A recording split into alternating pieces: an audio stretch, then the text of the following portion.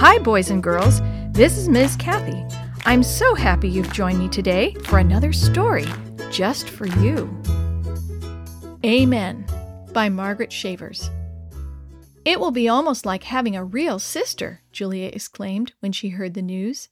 Her Uncle Ben, who had to go on a business trip, was dropping her cousin Teresa off to stay with them for a whole week.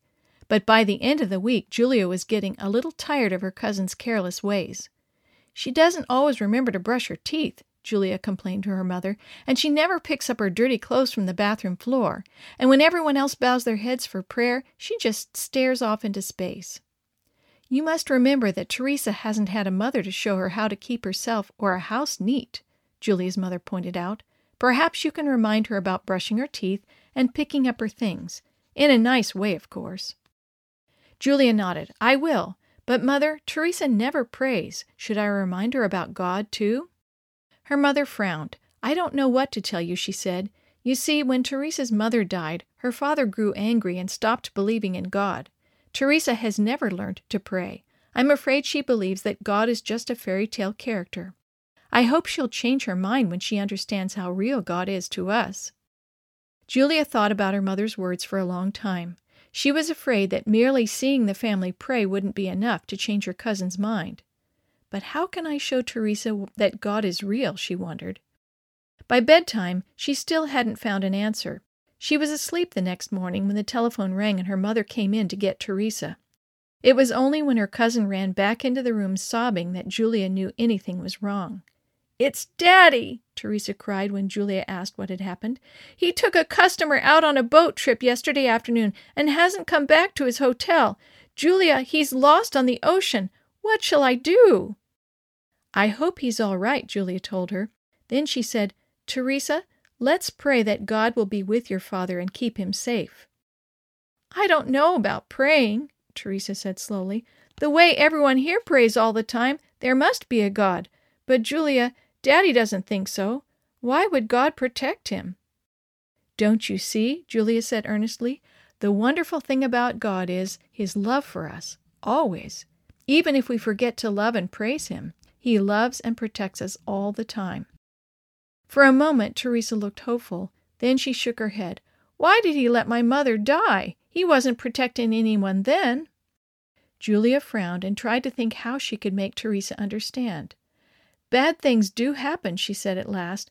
"At least they seem bad to us. But your mother was a good woman, and a lot of people were reminded of their own need for God when she died.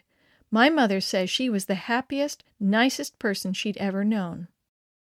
Teresa's eyes shone with fresh tears, but her voice sounded hopeful when she said, "I never thought of that she helped other people get ready to die because she was so good." Then she looked frightened again. "But it didn't help my father. Maybe Daddy isn't ready to die." "Then we have even more reason to pray for him," said Julia. "Teresa," she continued, "I think your mother prayed as much as our family does. I'm sure she would want you to pray too." "Yes," Teresa said simply. Then, "Please, Julia, help me. I don't know how to pray." Softly, Julia asked God to watch over her uncle and to bring him back safe and sound to Teresa. When Julia finished, Teresa raised her bowed head and gave Julia a smile. "Thank you," she said. Yes, I truly think Daddy is safe."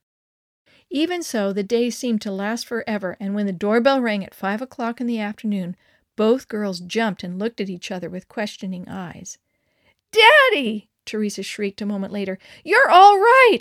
But what are you doing here? You were supposed to stay for 2 weeks." "The tide pulled our boat miles from the city," he answered. "We made it to shore late this morning near a small country airport.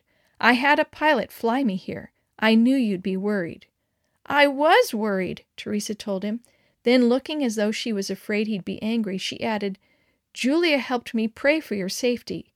And I do believe in God, Daddy. When we finished praying, I knew inside that you were all right."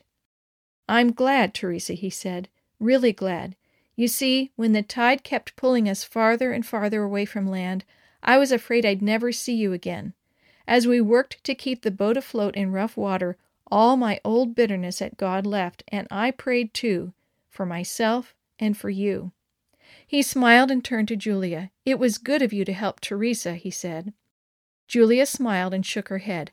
I'm just thankful that you're safe, Uncle Ben. I'm thankful, too, that both you and Teresa have found God. I've prayed so hard that He would reach out and show Teresa His love. Isn't it wonderful that He also reached you?" Her uncle gave her a long look. Then, instead of simply agreeing, he said quietly, "Amen."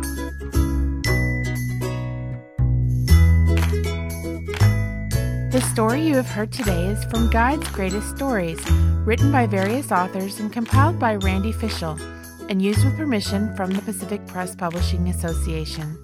If you're interested in any other books published by the Seventh-day Adventist Church, please visit AdventistBookCenter.com or call 1-800-765-6955.